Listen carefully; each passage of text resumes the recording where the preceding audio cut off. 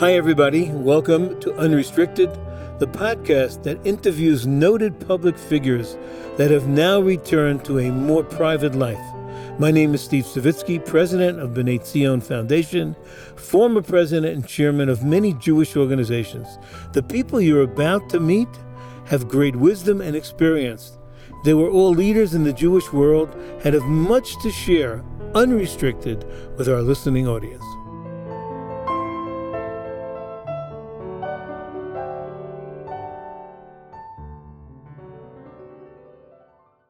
Hi, everybody. Welcome back to Unrestricted.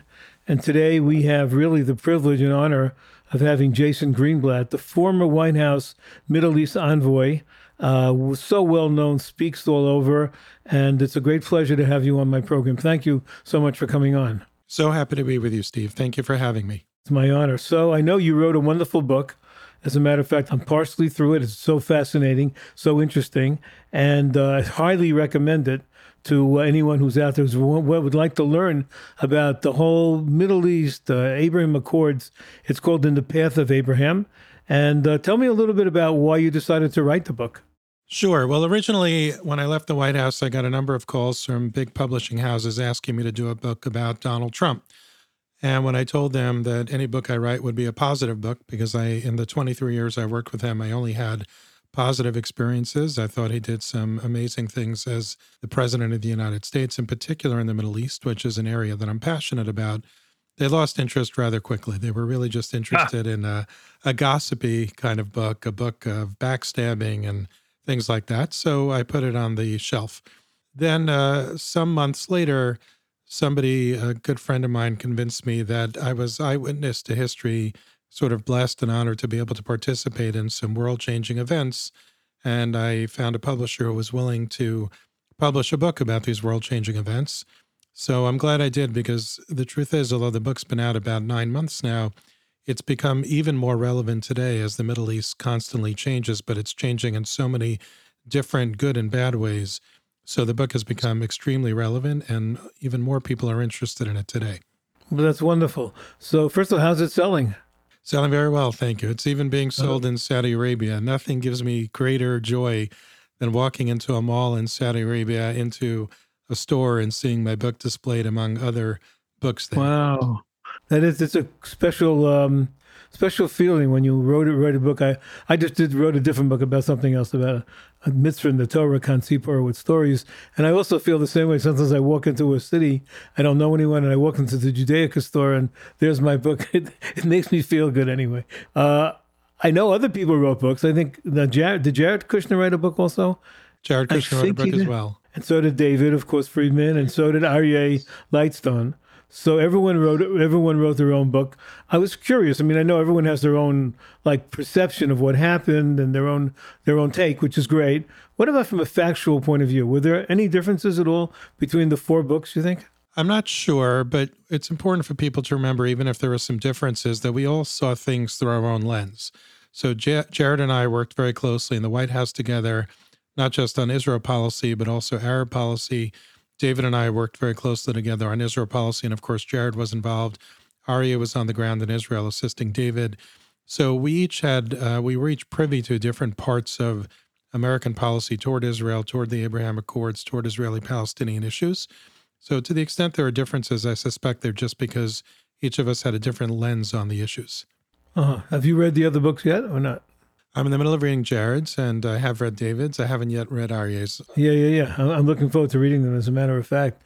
I didn't even ask you when we started. We should have asked the first questions.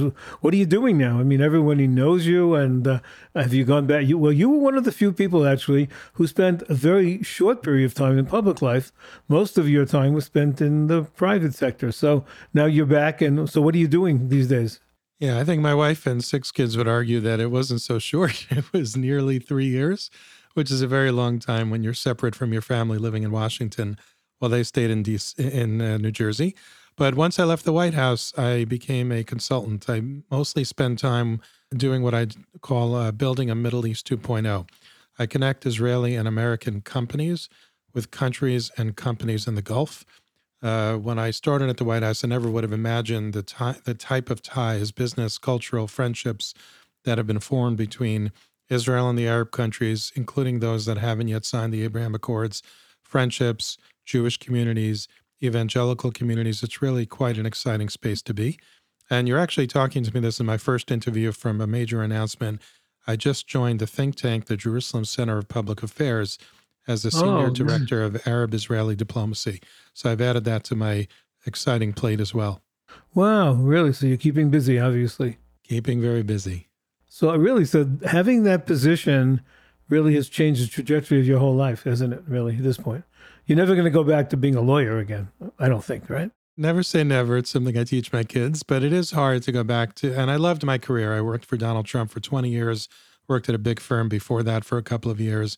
I enjoyed what I did as a lawyer, but it is hard to go back to being a lawyer when you helped shape policy and help create historic peace agreements in an area that hasn't seen historic peace agreements in decades. Right. No, there's no question about it. I don't think people understand the enormity of what you accomplished and what the administration accomplished. And we just came back through my trip through the Conference of Presidents. We came back from the Gulf, and then we went to Israel and so on. And we saw firsthand how meaningful it is.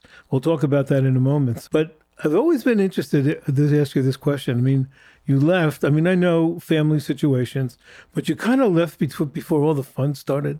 You were like, this when all the announcements were coming out, and everyone was in the White House signing the agreements, and you were the one who kind of laid the foundation. And I was wondering when I would watch it, I go, where's Jason Greenblatt? What happened? Like, did he leave a little bit too early? If he would have stayed another year, wow, it would have been amazing, right? Well, these things are meant to transcend individuals, right? I helped, first of all, I created the Israeli-Palestinian peace plan, which of course the Palestinians rejected before they even looked at it.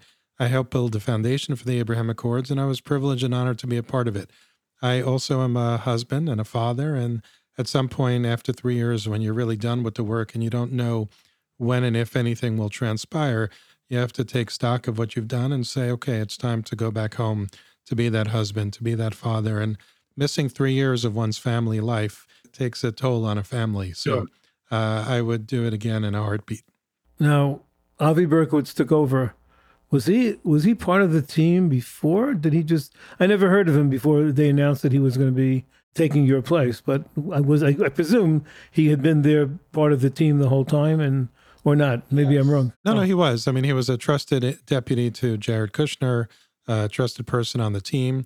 His involvement on what we did until I left was less so because he was busy handling so many other things that Jared was involved in. Jared had a very wide portfolio at the White House, but he stepped up to the plate after I left, and he was an important member of the team. Now, there's you talk about the team, like the reunion, like someone who wins a championship, they're coming together. Do you call this a team? And I was like, you're always going to be part of that team. And was it a team effort that did this? I'm sure it's not one person, but is that the way you look at it?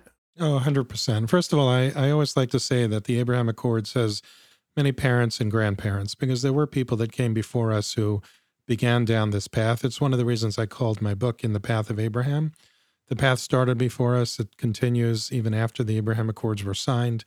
There were many Israeli diplomats who visited these Arab countries. There were many Jewish groups and organizations who visited many of these Arab countries. They started to lay that path. We were incredibly lucky to have leaders who were willing to think outside the box. Obviously, President Trump, of course, Prime Minister Netanyahu, who thought of this idea to a degree before we ended up being able to create it, and the leaders in the Arab countries, both those who signed the Abraham Accords and some of the ones who didn't sign it. So, of course, everyone talks about Saudi Arabia, and the speculation is that they would be the next one to join. I personally, and I don't profess to know anything about the Middle East compared to you, trust me, but I've been there, and having met with some of the people, I just came away with the feeling that it wasn't going to happen that soon, that there were just many other reasons. They may, dabble a little bit. They may put their foot in the pool, but they're not going to jump in. Now, with what happened with Iran, and China and the whole relationship, does that change anything, you think, or is that just window dressing? Well, it's hard to say what might have happened if President Trump won a second term, but that's water under the bridge. It's pure speculation at this point, and the Middle East has changed so dramatically since then. I think what we have to do with Saudi Arabia is recognize Saudi Arabia for what it's done. It opened its airspace for Israel flights, which was a big deal. When Oman announced its airspace being open, I'm sure Saudi Arabia was a part of that decision as well. The Crown Prince, Mohammed bin Salman, has made some very positive remarks about Israel. So instead of us focusing on if and when they'll sign the Abraham Accords, let's realize they're a country in major transition. The Crown Prince has been very effective at implementing Vision 2030. I go back there with some degree of frequency, and it's really amazing the changes that have happened since I left the White House. But even if I roll the clock back to 2017, to my first visit in May of 2017, the changes are remarkable. In my first visit, I went to a Starbucks, and the Starbucks had a men's entrance, a women's entrance, and a family entrance. Women were largely segregated from society. They weren't driving. Today, you walk around and women are all over the place. They're in government positions. They're having a good time. It's really a major transition. And that is separate from the projects that he's working on, these unbelievable projects. The country seems to love him, love what he's doing. And I think all of these could only be positive changes for the Middle East and hopefully for Israel. Now, you touched on, I think, or you're about to, the rapprochement with Iran. Right. Certainly, it's something we need to watch. I don't know how it's going to play out for Israel, but it's important for people like us, Israel supporters, Jews, to realize that this is a decision that the kingdom made for the kingdom, meaning irrespective of how it might concern us, perhaps bother us, if you were the Crown Prince of Saudi Arabia and you were embarking on this ambitious Vision 2030, and Iran was fomenting violence in your country, throwing rockets at your country and all sorts of other things, I think ultimately it was the smart thing and the right thing for the Crown Prince to do for Saudi Arabia, and that's his job. Okay. So we'll just have to see. Look, I've learned that in the Middle East, you never know what's going to happen the next day, and events change things overnight. So, I guess, I think about so many things that have happened there, going there and meeting with groups of people and then coming back the week later, and then everything's changed. Right. I used to say it's sort of like playing 12 or 13 dimensional chess. Right. And then every few days, somebody throws all the boards over and you start all over again. So obviously, Donald Trump has announced that he wants to run for president again. And the polls seem to indicate that he seems to be doing quite well.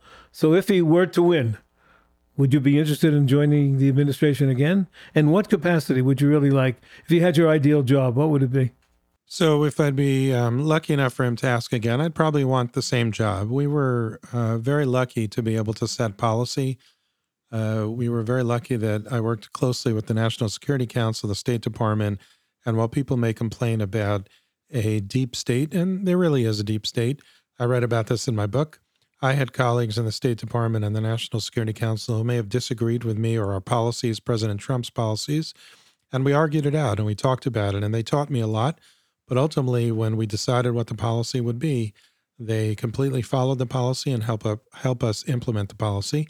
I'm not sure it always works that way in government, but if I were to take that job again, it would be important for me to know that I wouldn't just be a cog in a wheel, but I'd be able to effectuate the policy that the president wants and not be stymied if there are those who disagree with the president and try to block the president from doing what he wants to do.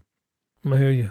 So it was my opinion that when I came back from the UAE, they wanted to work very badly, and they look at this as a long-term commitment, and they're very serious about it. I was very happy to see that. First of all, how what's your perception of how is it going? And, could anything derail it at this point, or do you think it's kind of has its momentum and it's just going to keep going? Well, it does have great momentum. There are a lot of business deals being signed. There's obviously a lot of Israeli tourism. People complain there's not enough Emirati tourism. The Emiratis are a fraction of the number of people as Israelis. Israelis love to travel. It's not that the Emiratis don't love to travel, but they're also accustomed to going to different places. I'm sure over time, Emiratis will travel. But these are not the travel accords, at least with respect to the Emirates. And maybe for the Israelis, because Israelis do love to travel. A lot of friendships are being formed, a lot of culture is being shared, a lot of joint science projects are being done. So I think with respect to the Emirates and Bahrain, a lot of good is coming.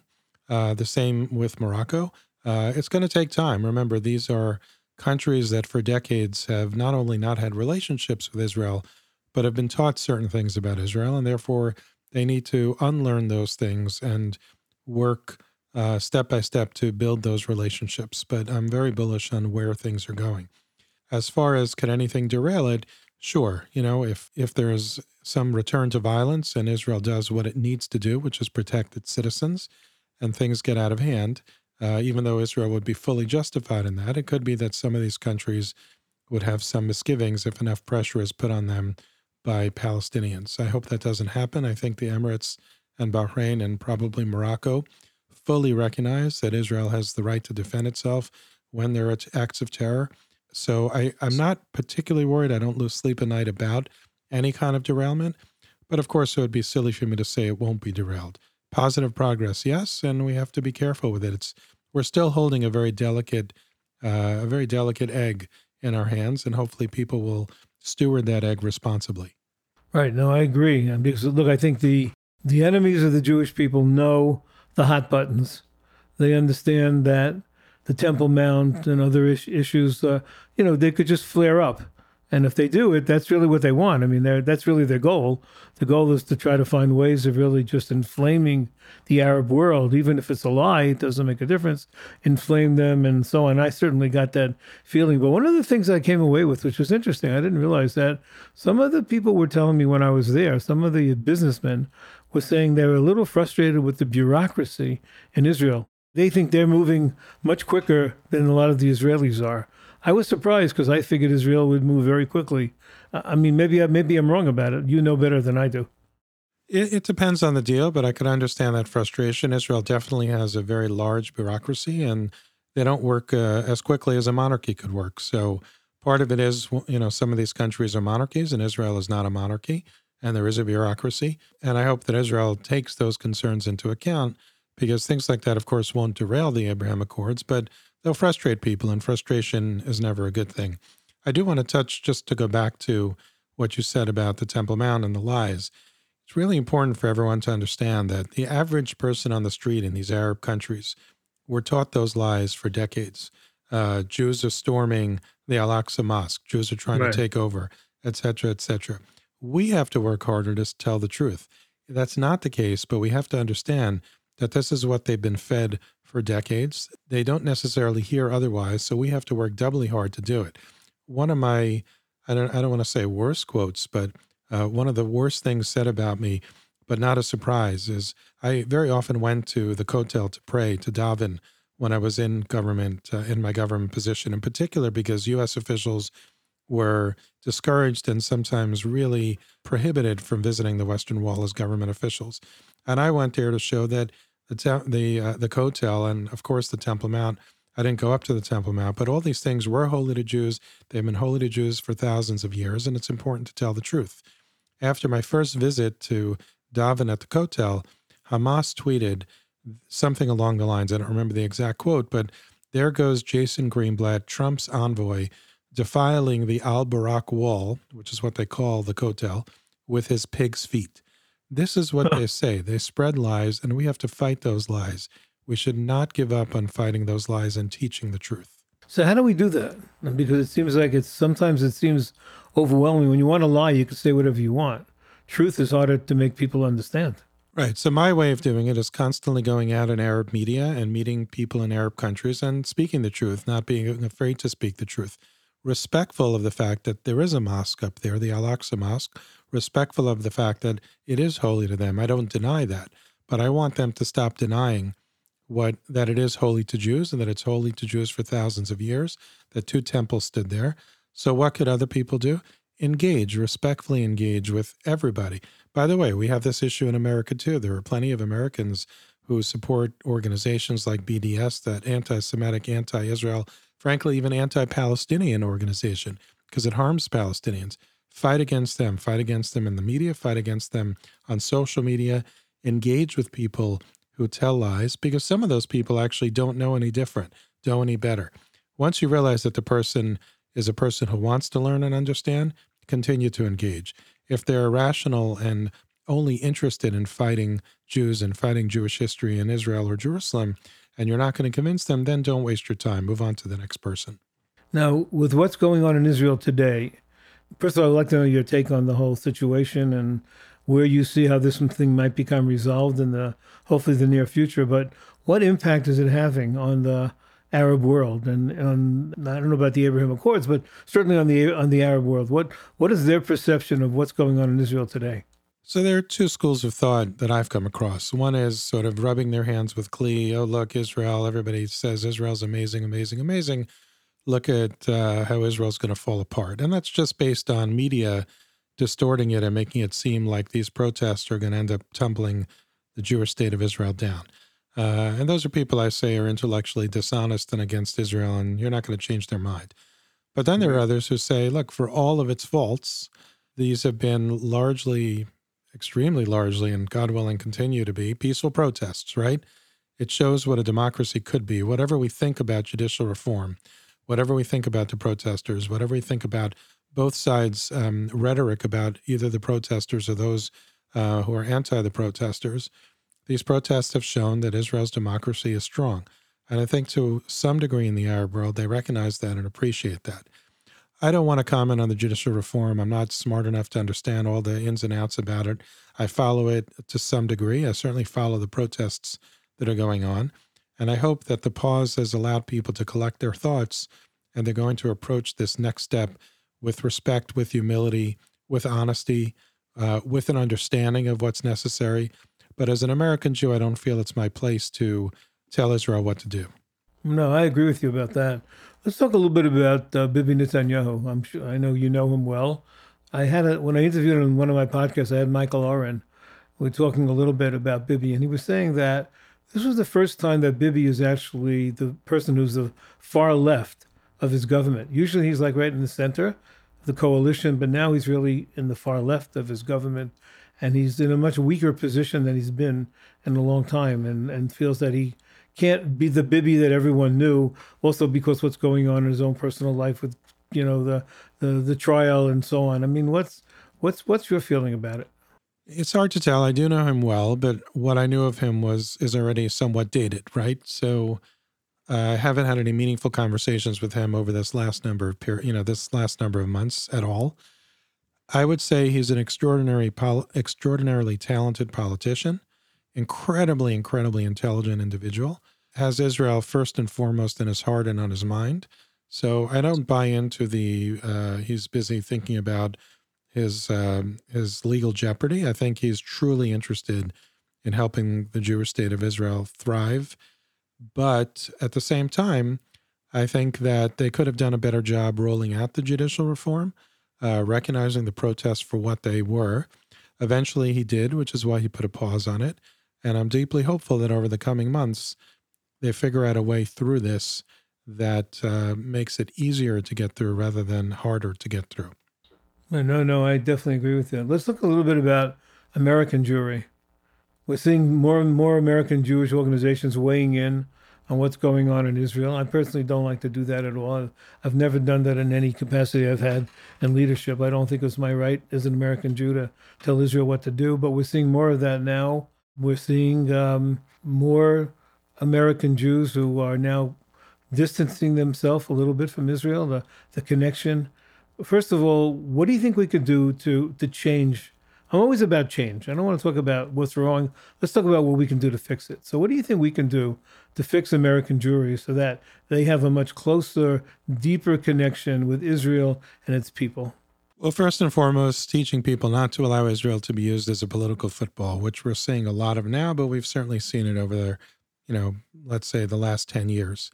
That's very, very bad for Israel. It's certainly bad for American Jewry, and it's bad for America generally. So try to convince people not to allow Israel to be used as a political football. The second is education. For a while, so many Americans, or American Jews, but Americans probably as well, who spoke out about judicial reform, my best guess is they were not so well versed in the intricacies and nuances of the judicial reform package. That doesn't mean they don't have a right to have an opinion on it, but I hope those that have an opinion on it have their opinion not because they might dislike or hate Bibi Netanyahu or they hate members of Bibi Netanyahu's coalition, but rather they have a full understanding of what's going on before they speak out. I'm of two minds when it comes to speaking out. I said earlier to one of your earlier questions, I don't think it's appropriate for me to speak out because I'm not an Israeli. At the same time, I recognize that Israelis are always asking us, and we feel the need to stand up for Israel. So many American Jews and evangelicals feel if they're out there standing up for Israel all the time, they certainly have a right to have an opinion about what's going on in Israel. And that's logical and it makes sense. I can't argue with that. I have no effective, honest argument with that. So I understand, I'm sending a mixed message, which is I personally don't think it's appropriate for me to weigh in on judicial reform. But at the same time, I respect those who feel that if over the years they have said many things to support Israel, and if they are truly knowledgeable about judicial reform, they should have that right. And, I understand that. What about, assimilation in America? Any thoughts on what we can do to slow it down? I mean, we're not going to stop it, but could we slow it down and get to the point? I mean, I look at today, we're sitting here, 75 years in Israel, and basically the American population in 75 years, American Jewish population hasn't grown. It's really stagnated compared to the general population, probably grown almost 3 times from 1948. Any thoughts about that? Yeah, look, assimilation, anti-Semitism, anti-Israel sentiment, these are all major challenges of today's American Jewry. In many ways, we've done a remarkable job with American Jewry because we're thriving here like never before. In many ways, we have not done a great job because assimilation is high, anti-Semitism is high, anti-Israel sentiment or negative Israel sentiment not based on truth is high. I think we need to do better. How we do better, I'm not sure. There are many great organizations out there. You mentioned the Conference of Presidents, of which you're a part of. That's one. And the constituent organizations within the conference. I think we need to do better. Okay. Well, listen, we've gotten to a lot of heavy topics, but I want to end this interview with something I do. I call it the lightning round. Basically, no script, just ask you some questions. If you could give me the first thought, if you want to pass on, you could pass on it, but let's go. 1, greatest person you ever met? My wife. She's a psychiatrist. She specializes in women's emotional health. We have this funny thing between us because when I worked for Trump for 20 years, I loved what I did, as I said, but I would often come home and say, all I do is push papers around every day. You literally help put families back together again. You help people get on with their lives. Now she has a laugh and said, well, honey, for 20 years you did that, but then you helped make peace in the Middle East. So she's an amazing person, the real woman behind the man. That's great to hear. What about the greatest person who ever lived? Who do you think that was? That's one I'm going to pass on. There's just too many. I have great examples, but too many. Okay. What about one person that you would like to meet who you haven't met yet? Probably Moshe Rabbeinu. I think that understanding the challenges of being a Jewish leader, and they used to say the Jews are Am K'She'era, for stubborn-necked people, right. Which is true. I'm not sure we're the only stubborn-necked people, but learning from him how he managed at a time of just unbelievable upheaval and tremendous promise. I think that all of us can learn tremendous amounts from him. Who's the best speaker you ever heard? I am a big fan of Churchill's speeches, but I'm also a big fan of Rabbi Jonathan Sachs, obviously no longer alive. I'm a voracious reader of his work, also loved his speaking. So, that's more modern. One's a little bit less modern, but still fairly modern. What about the greatest leader you ever met? Look, I was privileged to meet in person and deal with for over countless hours, numerous leaders here in America and the Middle East. And I was privileged to work for President Trump. I think despite people having very negative feelings about him, he pulled off some amazing things for the United States, some amazing things for the Middle East. I think Bibi Netanyahu was a tremendous leader. And I'm a fan of some of the Middle Eastern leaders who were extraordinarily courageous taking that step to either sign the Abraham Accords or at least support the Abraham Accords from behind. What about your favorite Chag? Probably Sukkot. Love sitting out there in the sukkah with my family. Love what it represents. Wow. Love the symbolism. Love everything about it. So obviously you've traveled all over. Is there any place you'd like to go that you haven't been to yet? I'd like to visit some of the Arab countries I haven't yet had the privilege of visiting, but I'll tell you that this year, for the first time, I took some of my family to Saudi Arabia and Qatar for yeshiva break, that winter break that we have in the yeshiva day school system in January. If you told me in 2017 that in a couple of years I'd be going to Saudi Arabia and Qatar for winter break, I would have told you were a little bit, something was wrong with you, right? We had an unbelievable time. I wore my kippah there. One of my sons who was with us, because I only had one son with me this time, he wore his kippah. We wore it openly, and we had, an amazing time there. But I'd like to see more of the Arab world. That would be wonderful. Let me ask you one more question. What's your favorite food on Shabbos? My wife happens to be a great cook. We don't have a go-to meal. She cooks, she knows that I'm a foodie, so she tries to change it up. And most of what she likes, I love. But most of what she cooks, I should say, I love, but I don't have a particularly favorite Shabbos food. Okay. Well, listen, Jason, it was absolutely a pleasure having you. I'm sure everyone's going to enjoy the interview. There's so many great things to say. And really, I just admire what you've done. Like your wife said, yeah, you shuffle some papers, then you made peace in the Middle East. Okay.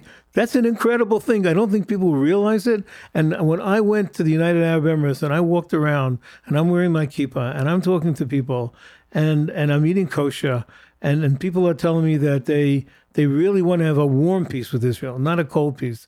I'm thinking of you. I'm thinking of Donald Trump. I'm thinking about the team. Whatever happens in history will record that what you did was an incredible thing. So Yasher Koach to you. Thank you so much, and good health to you, and continued success in everything you do. Thank you so much. Thank you. Thanks so much for having me. My pleasure.